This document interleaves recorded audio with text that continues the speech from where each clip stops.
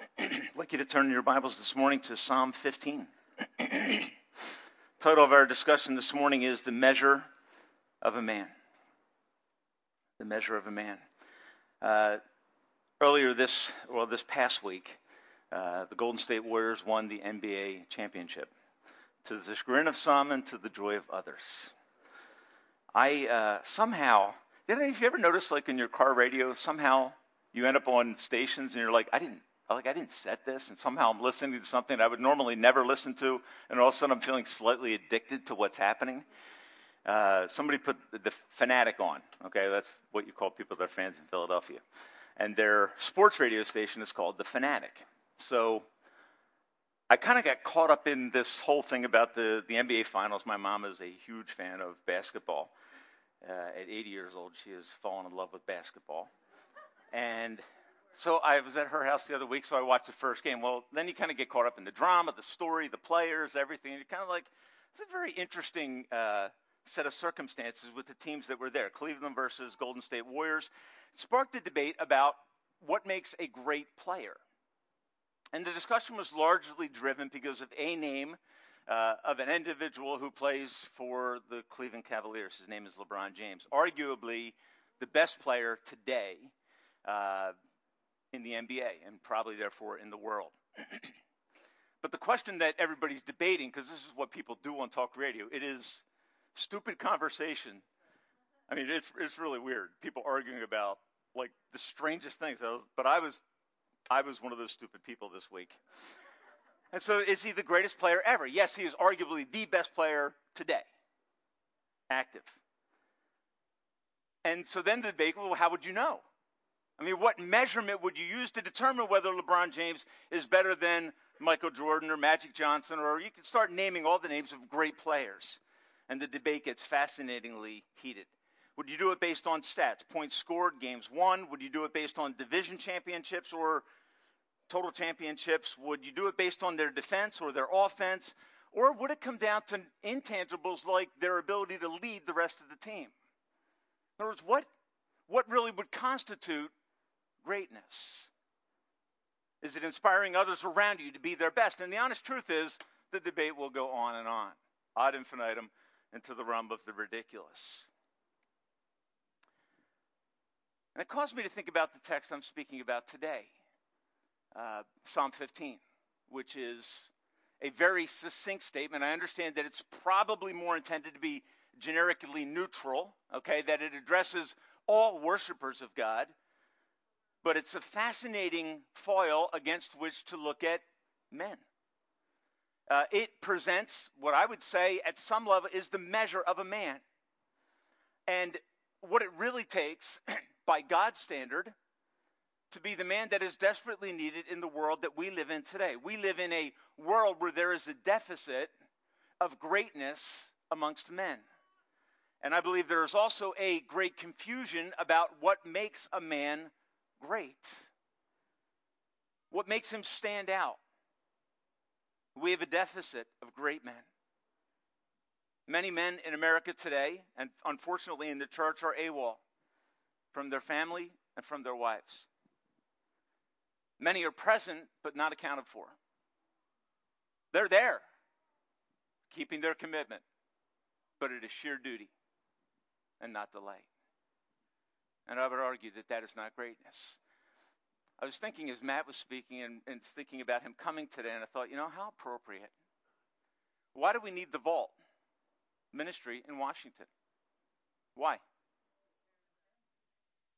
Yeah. If we had men in their homes leading as they should, and moms leading as they should in the context of their home, we wouldn't need the Vault. We need the Vault because of a complete failure on the part of men in our culture. Why is Baltimore disintegrating? It's not because they need more money, because they need men. And it's fascinating to me that at the most secular level, it is agreed that what the inner cities of America needs today is not government. They need men. Men who will stand up and come off of being AWOL and report for duty, who will be present and accounted for, who will stand courageously, because I've done a lot of thinking on parenting. I taught on parenting a lot of times. And then when your kids become teenagers, you stop teaching on it because it's like a scary season because you don't know if you have any credibility, okay? But my conclusion is this. If you want to be a good dad, if you want to be a great man, I think one of the things you need to make a decision about is being courageous. About having courage to speak truth into the life of your kids without always thinking about how it will be received and whether they'll be mad at you or whether they'll be popular. And I am largely convinced that for many, many, many parents, they want their kids to be more popular than they want them to be godly. And that, I think, is one of the saddest commentaries I observe. Parents shaving, compromising so that their kids can be accepted, not keeping them out of things they should be kept out of because you want them to be accepted. And it is a dangerous path that we are on. So my call this morning is to men, but it's to the church. It's to all of us. We're all called to be salt and light. And unless we pursue God in this sort of way, and we're going to look through 5 characters to kind of boil down the 10 that are here, which fascinatingly have so many similarities to the 10 Commandments, because you can always boil it back to what God wants in terms of His Word, His truth that stands, that changes us, that guides us. And you always find there is a failure along the line of the most basic things that leads to a failure in the realm of family and then devastation for our children, which leads to devastation for the culture. And so if we are going to make a difference, if we are going to stem the tide and the drift that is present in the American culture, it must start at home. There is no substitute. No government official, no individual can meet all the needs that are present in the life of your kids. I thank God for people that stand up at the vault. Matt, you've won my heart, okay? Where is Matt? All right, you have my respect, okay, for living truth and doing what God said is true religion in James 1:27. I hope you will have our participation, okay, because we can give you our respect, and that, quite honestly, can be very empty. So my question today, as a call and challenge to us as men, what measure will you apply to your life? And I'm going to offer Psalm 15 as just one measure. There are so many other things in text I could speak from today.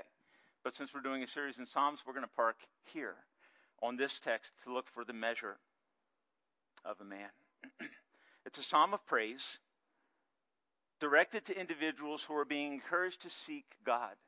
They are presumably people that already know God. They know something about God. And there is a question that comes on the lips of David.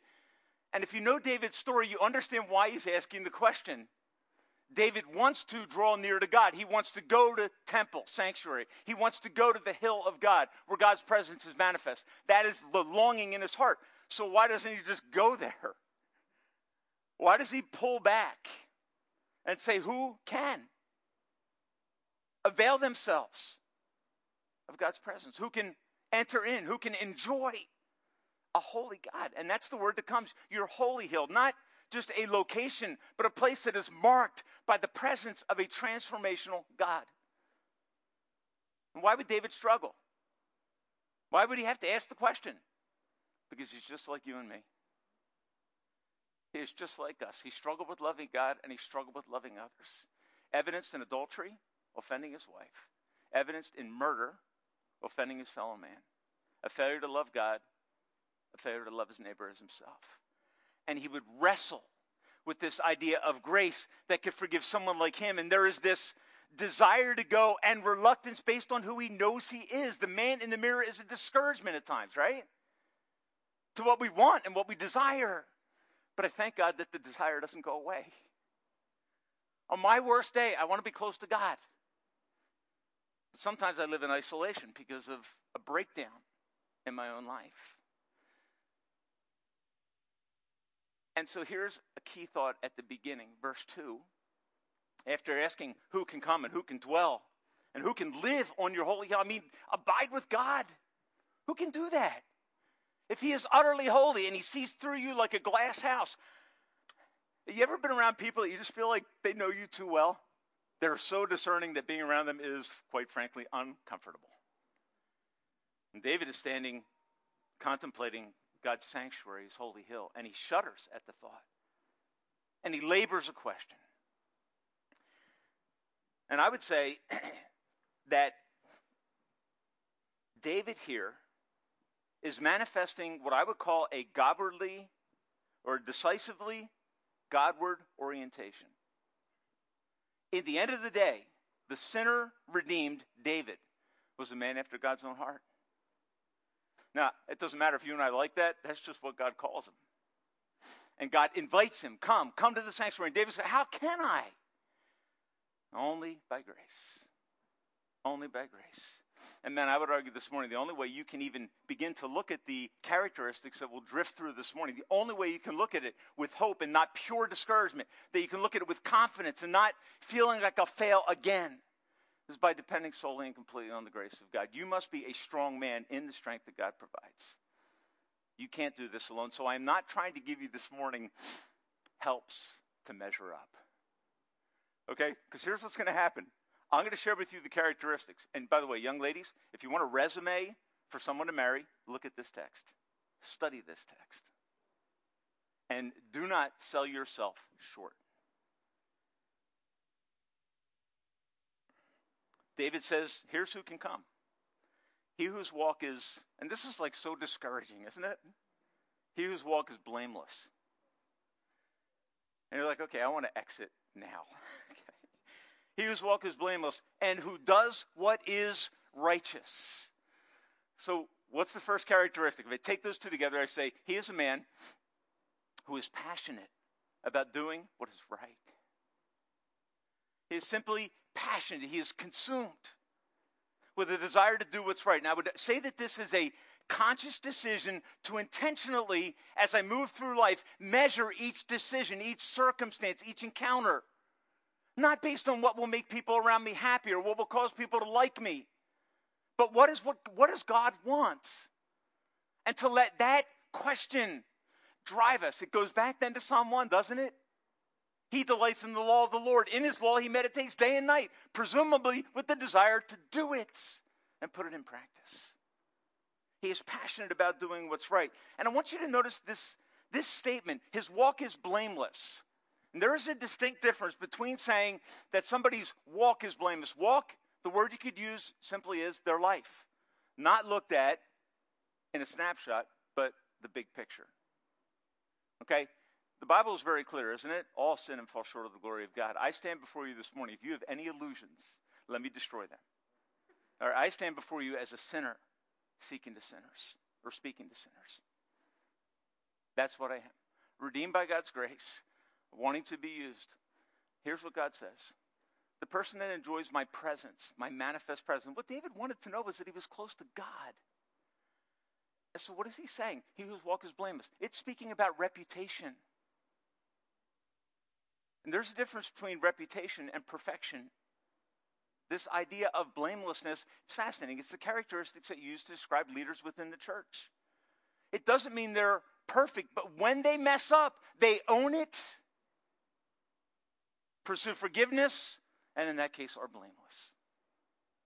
And that blamelessness is never used as an excuse for sin, but it is pursued so that we can enjoy the presence of God. Okay? And he always does what is right. And the indication is he's measuring his life decisions based upon truth that God has revealed. And I'm going to tell you, you can go back to the Ten Commandments and read through, and if you're discerning in your reading, you're not just looking at negatives.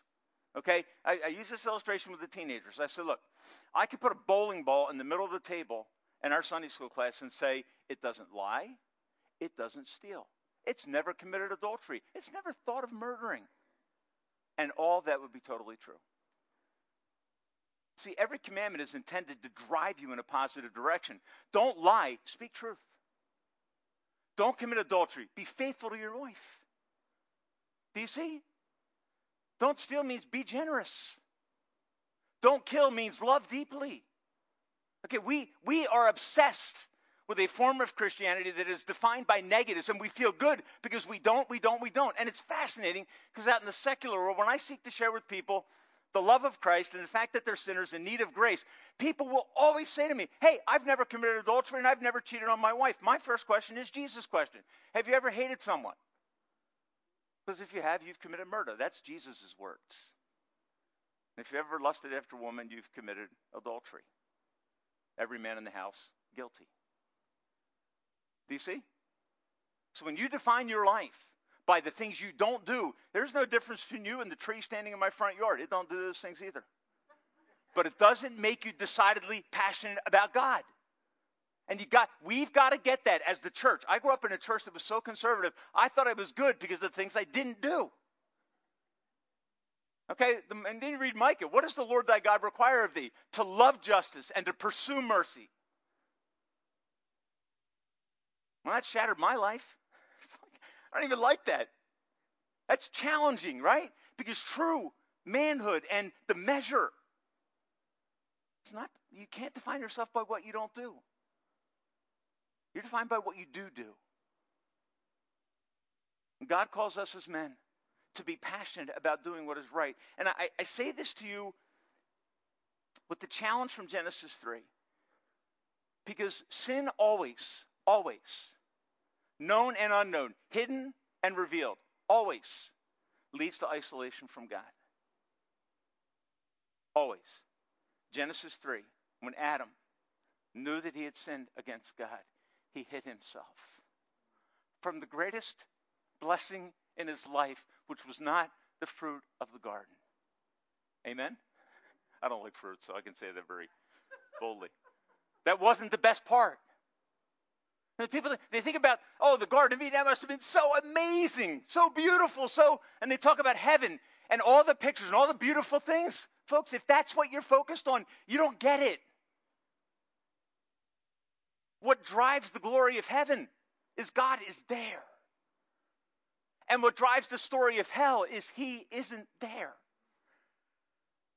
And when you live a faulty life, and when you and I are unwilling to confess our sins and to respond, since my wife isn't in here, as I had to 2 weeks ago, to a rebuke from my wife that I deserved and needed.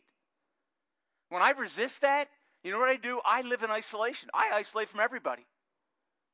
It's what sin does. Guilt drives shame, which breeds isolation. And God comes in the cool of the day to Adam and says, hey, your delight is here. Where are you? Folks, so if you're caught in sin, you're not blameless and you're isolated. That's what happens. You break off your friendships. You don't want to be around brothers and sisters in Christ. I've done it. And I've hated it. When you confess and you move back towards God, you come into his holy hill. How? By living a life that is blameless, not perfect, but progressing in the right direction. And God will begin to do amazing things in your life and bring you to the measure of man that he wants you to be. So that is verse 2. He's passionate about doing what is right. He has decided that he will not flirt with sin. Secondly, second half of verse 2 and 3. He does what is righteous and has no slander on his tongue and casts no slur against his fellow man. So I'm talking about relating to God. I'm talking about coming into his sanctuary. And what is God doing? God's pointing behind me to the world I live in. You know what God wants to know? What are your relationships like out there? Because if you don't love them, you don't love me. It's that simple. You know what that means? That means if I'm not loving my wife, and remember this category of neighbor, Jesus destroys all boundaries and puts everybody in the circle. He says everybody is your neighbor. If I am treating my wife in a nasty way when I come to church, how do I feel? I feel hypocritical. I feel shameful. I feel like I really can't enter in with God. God is deeply concerned about how you and I actively relate to the world around us. Folks, listen. To not cast a slur and to not gossip and to not slander means to actively pursue words, Ephesians 4, that build others up. It means not to avoid people that I struggle with. It means to enter into their lives and do what Jesus did. And we struggle with that. Because we'd rather say, well, I don't say anything negative. I'll be honest with you. I think the murmur of the church today is profoundly irritating. the undercurrent, the underspeak, the subtle undertone of negativism and things have never been this bad, and on and on and on. We have become very critical of the world around us. You don't have to be smart to say to your friend, wow, things are really bad. It's not like, wow, good insight. But that is the murmur. That's the undercurrent. So it's why a place like the Vault is where you can go and do what? Don't cast a slur. Don't criticize, complain about what's downtown. What about us getting involved in people's lives? Speaking truth and loving people. On the broader picture too. You know, I'm a family man. I love my daughters. We text pictures all day long. Notes, letters, through a group text that we are all involved in. I want to tell you something. It is very possible for Tim Hoff to worship family. It is very possible for me to make my life about being a good dad. And you know why that's a good pursuit? Because that makes me look good. And so I am all about that. If you know me, I love that. What's the danger? You know what the danger is? You want to be known as a good parent, but that's about you. What we need to become known as is good Christians who live out this truth on the broader picture of life to our neighbors, which Jesus expands the definition to a much broader picture than anything most of us have ever imagined. And yet we console ourselves because we're good parents. And you know what? You better be a good parent because God will hold you accountable for that one day. But you better become a good neighbor too, because that's the only way I can really enter in with God. And folks, here's what will happen. You start engaging with people, and you will find your relationship with God changes because you go to him in desperate dependence, because you can't do what you want to do helping others without the help of God. You need to know the love of God and the provision of God, the strength of God, in order to be a conduit to the world that we live in, where there is a desperate need for salt and light. May God help us to embrace what it means to love others and not pursue things that simply make us feel and look good. Third, verse 4. It says, he despises a vile man. And now, this is interesting, because you're like, yeah, here we go. This is the one I was looking for. This is what you've been talking about to people all the time, right? How bad people are. And honors those who fear the Lord. I'm going to guess that David gives us a couplet here, a contrast. That the decision of the mind towards sinful behavior is decided because he's blameless and righteous. He doesn't find any, and I think it's really the opposite. He does not celebrate the life of high achievers who have despicable lives. Okay, he's not attracted. He's not impressed by the success of a fraudulent man. Does that make sense? Because we live in a world that tends to praise the strangest things. We have entertainers who are utterly vile and despicable in their personal life and idolized by the country I live in. Sometimes by us. He honors those who fear the Lord. Folks, who do you honor? Because honor means to praise. Who would your kids say what would you say your kids think you really admire? That you are attracted to that. All right, so here's the list. It's probably intelligence. It's probably beauty. It's probably a high income out of college. Success out on the street. But honors those who fear the Lord. You know, God has done something in my heart in the last couple of years of who I admire. And it's shifted. It's shifted. It's not totally shifted. It's in progress, not perfection. But I've started thinking of church life in a different way. I've started thinking about faithful servants of Christ. I've started thinking about people who in their marriage have faced enormous and incomprehensible struggle from my perspective. You know my wife, I'm a blessed man. There are many things that I have to tell you I can't relate. I've never gone away and worried about my wife ever. And I hope she's never worried when I'm away on a trip or something. I won't speak for her, but I will speak for my relationship with her. I have never been in doubt about the integrity of my wife. Ever. I've started thinking about people who live a respectable life but are very simple. And so that's who we should be praising.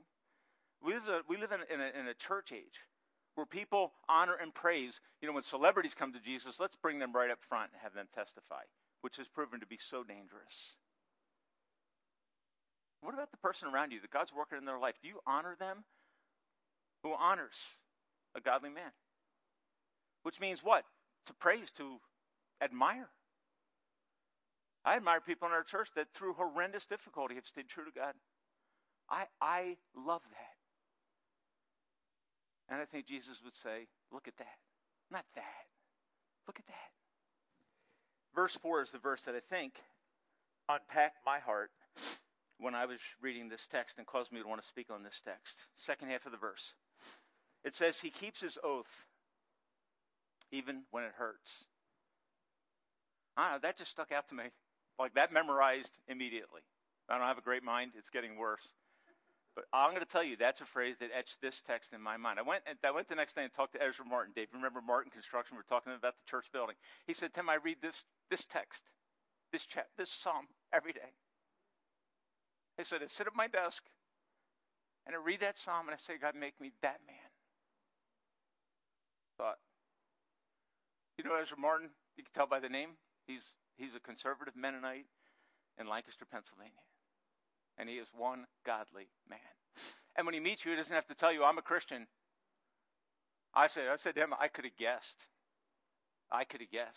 By your demeanor, your character, the way you talked about business, your desire for profitability, everything about you. He said, I'm a Christian. I love that. Folks, that's how we influence our world. That's how we affect our family. That's how we fill the void that's missing in our culture. He keeps his promises even when it hurts, when it is costly and inconvenient.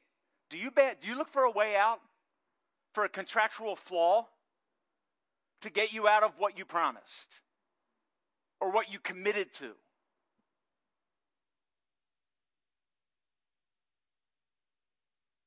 He keeps his promises when it hurts. That is rare in a world that is full of compromise and excuses. When I read this, I thought of Daniel,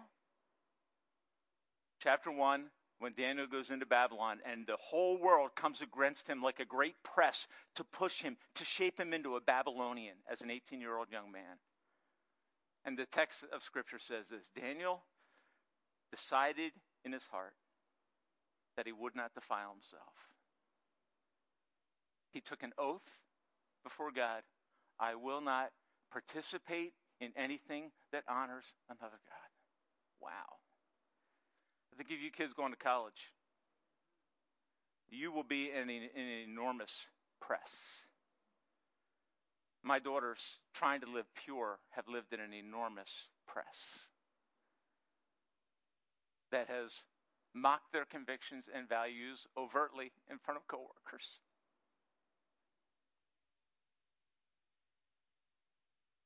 They have more grace than me.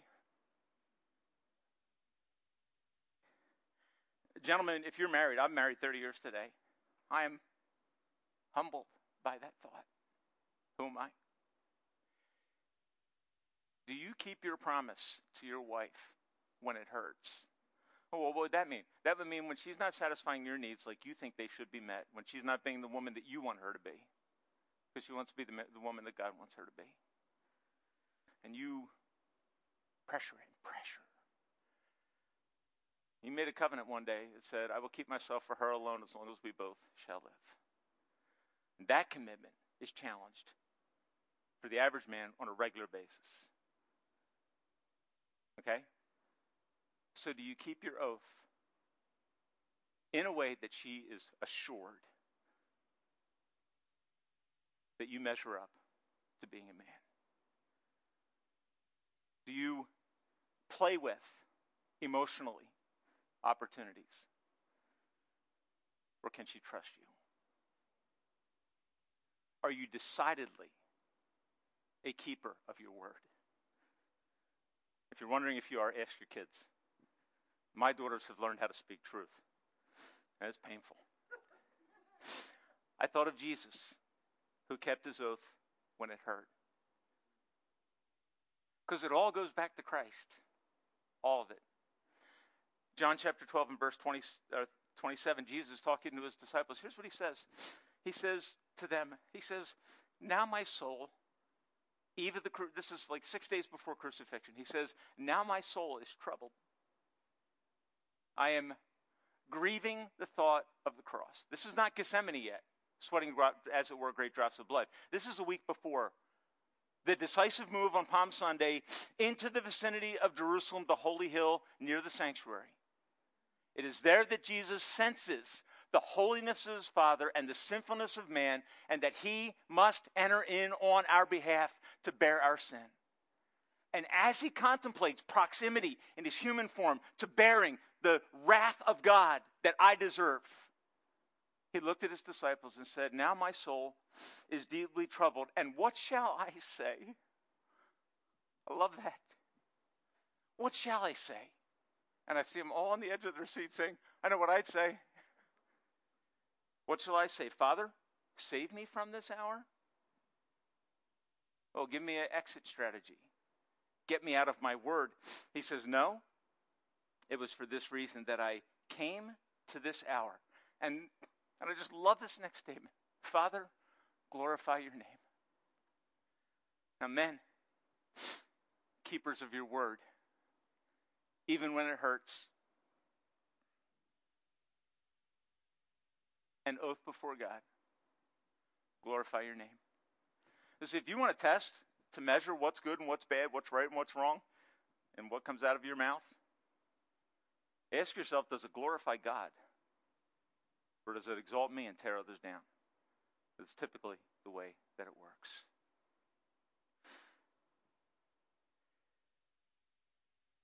Last thought is from verse 5. He lends his money without usury. And usury is simply this. It is loaning to someone in need and charging interest. Okay? Which essentially is to humiliate that person. Okay? That's the way it worked in the ancient world. You would put them in an agreement that would humiliate them. You know what's amazing? I live in a country where there's something called credit cards that do that all the time. All the time. And it's illegal. You live in a scary place. And you may be attracted to what those individuals that run those companies aren't the problem, it's the people. You may be attracted to money. And this text, I think I can argue pretty clearly. He doesn't lend his money with interest to someone who just simply needs it. In fact, he probably just gives it. And he does not accept a bribe against the innocent. He will not profit on corruption. So what's your standard? And that's the question we have to face. Context, money loaned to someone in need. No abuse, no taking advantage. And I think what it's really saying is something like this. Because, okay, he doesn't do that. That's negative. That doesn't tell me what he is or what he's like. I think what he's like is this. His relationship to money is guarded. He is notably generous. It's just a way of life for him. That's Jesus, folks. He died with nothing. They cast dice to figure out who would get his robe. That's how he ended his life. I have a dear friend who is very wealthy, has gotten payouts from his company. It's not anybody recent, okay? It goes back a long time. I remember him getting a payout of $1 million from his company, stock option. He said to me, my plan is to die with nothing. I said, wow. That's, like, really? It was admirable and honorable. And I've watched him give and give and give and give in ways that he doesn't know I know he does. I read a verse a few years back about this honesty and generosity with money. And I'm going to share it with you because it is my illustration. It's kind of like from yard sailing, and I didn't know that Proverbs talks about yard sales. Okay, but I want you to listen to this verse about integrity. Okay, and isn't it interesting that God would touch on these areas, the tongue, because Jesus says out of the abundance of the heart the mouth speaks. So if there's slurs, slander, gossip on your tongue, your heart is evil. And if you don't keep your oath, you're a double-minded man. And God's calling you to single-mindedness. And if you're not generous, or if you're slick in your financial dealings, always posturing things in the chessboard of life to maximize what you can get out of your employees without paying them enough, or out of people in a transaction, you are the deal maker. You're like Donald Trump. Who did a scary thing this week, but that's a different issue. I want you to listen to this verse. Proverbs 20:14. It says this. The person says, it's no good, it's no good. He's at a yard sale. No. And listen to this. Then off he goes and boasts about his purchase. You know what I started doing when someone's selling something?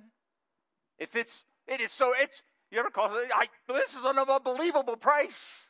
Yeah, you know why it's unbelievable? Because that widow that's selling her husband's tools has no clue.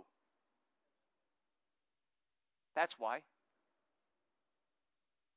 And you should tell her the truth.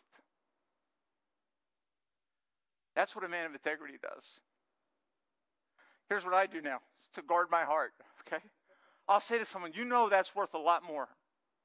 That's what I do. You know that's worth a lot more. Yes, I do. You can have it for that price. Okay, then we'll make a deal. And I'll go brag about it. Okay? But if you know that person is ignorant and you take advantage of their ignorance for personal benefit, you lack integrity. Well, it's the price they had on it. I've been in stores. Okay, I grew up in retail. I've been in stores where an employee mismarked the item. There's one I was buying. I thought, holy cow, this is... And I went to the front and I said, is this marked properly? That's what integrity does. Folks, that's the bent of the heart. It's not looking for personal advantage. That's not loving your neighbor. Ripping a poor widow off, getting her Snap-on box of tools that's 8 foot long for $500 isn't transparency. It's theft. A man of integrity is going to say, you know what? I will keep my oath when it hurts. I'm going to tell this person the truth. I had that happen a few years back. Dave, remember I bought this whole wood shop. I said to the guy, $2,000? His wife's standing there. He says, we're getting divorced. We want it out of here. If you give us $2,000, we'll take it. I said, fair enough. I said, I'll take it for that price. I mean, it was $5,000, $6,000 worth of stuff. But I said, you know it's worth more. Yes. We just want it gone. Okay, it's gone. I'll move it out. I'll take care of it. Folks, do you understand? Oh, it's no good. It's no good. Look at the deal I got. Memorize the verse. Then go yard sailing. Okay? You come home and you tell your kids, look at the deal Daddy got. That unfortunate widow had no clue. That's scary. That's scary and justifiable. Right? It all feels so right until someone points that you read the word and you're like, oh, it just turned. And when you did it, you knew it wasn't right anyhow in your heart. So here's a text that it smacks you around a little bit. And if you're like me, when I read this list, I realized something. I realized I can't do this. I can't. This is like reading the Ten Commandments. It leaves me a needy man. Me needing the help of God, which is the best place we could possibly be. I love the last phrase. Here's what it says. It says, he who does these things, and I tell you, memorize this. He who does these things will never be shaken. He will always be confident in his God. Oh, will he ever face trouble? You bet you will. In this world, you will have trouble. But he who does these things, and the list should be lengthened. Okay? And you could go on and on. You're right. Yeah, I know you can. You could. But he who does these things commits himself to a God-seeking life, seeks to be blameless, owns his sin, he who does these things will not be shaken. Meaning, your life will not be fraught with guilt. And you will know the presence of God. So that when you were attacked, and I'm going through a situation personally right now where I'm looking back and I'm saying, did I do the right thing? Did I do the right thing? You got to look back and not recreate the story, but uncover the story.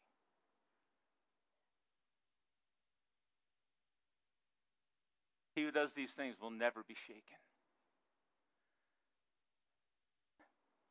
Did Jesus shake at the thought of Calvary? Yes or no? Yes. He shuddered. He was deeply troubled. But he could say, Father, for this reason I came. What is that? That is confidence in the midst of the storm. Folks, that's what God wants to give to men. You know what the world needs today? We need unshaken men. And that is men who adopt these kinds of characteristics, who meditate on them, who memorize them, and put them into practice in their life. Who then stand out as someone different. Listen, gentlemen, God's goal is not your perfection in this life. His goal is that you would experience progress. We use the theological word sanctification. He wants you to be a better man today than you were yesterday. That's his aim and work through the Spirit. So read the list. If you say, look, I'm condemned. I am a guilty man. Here's what I want you to know. I want you to know that there is a Savior who went to the cross to bear the weight of your sin, your rebellion, your lack of oath-keeping, which is driving you crazy internally because you know it's wrong. And now you're looking for a resolution. So what do? Well, I start keeping my oaths for the rest of my life. Then I'm an oath keeper, right? Well, for the rest of your life you are. Well, what am I for the other part of my life? I'm a sinner who needs grace. Do you see? See, transformation by decision is not what God wants. What God wants is a total conversion, a regeneration by the power of His Spirit. And when you come to Him and you say, God, okay, you got me. That text nailed me. I'm a sinner. Save me. Forgive me. Wash me in the blood of Christ that we have sung about. All I need is Christ. And you will find hope and confidence as you move into God's presence through His Son, Jesus Christ. Jesus said, I am the way, the truth, and the life. No one comes to the Father but by me. So my call this morning isn't, hey, here's a list of things. Why don't you go try to do this and you'll be a better man? You can go try to do this list. It will condemn you every time. Write it on your mirror in the bathroom. You want to have a depressed day every day? Write this list on your mirror. Put the 10 Commandments beside your mirror too if you don't feel bad enough. Okay, you try to keep them, they will destroy you. They will undo you. And they will drive you to your need for Christ. And that is the blessed disintegration that leads to regeneration. Girls, ladies, Erica, see, take that resume and never settle for less. Be courageous. Live that list and pray to God for that list to walk into your life.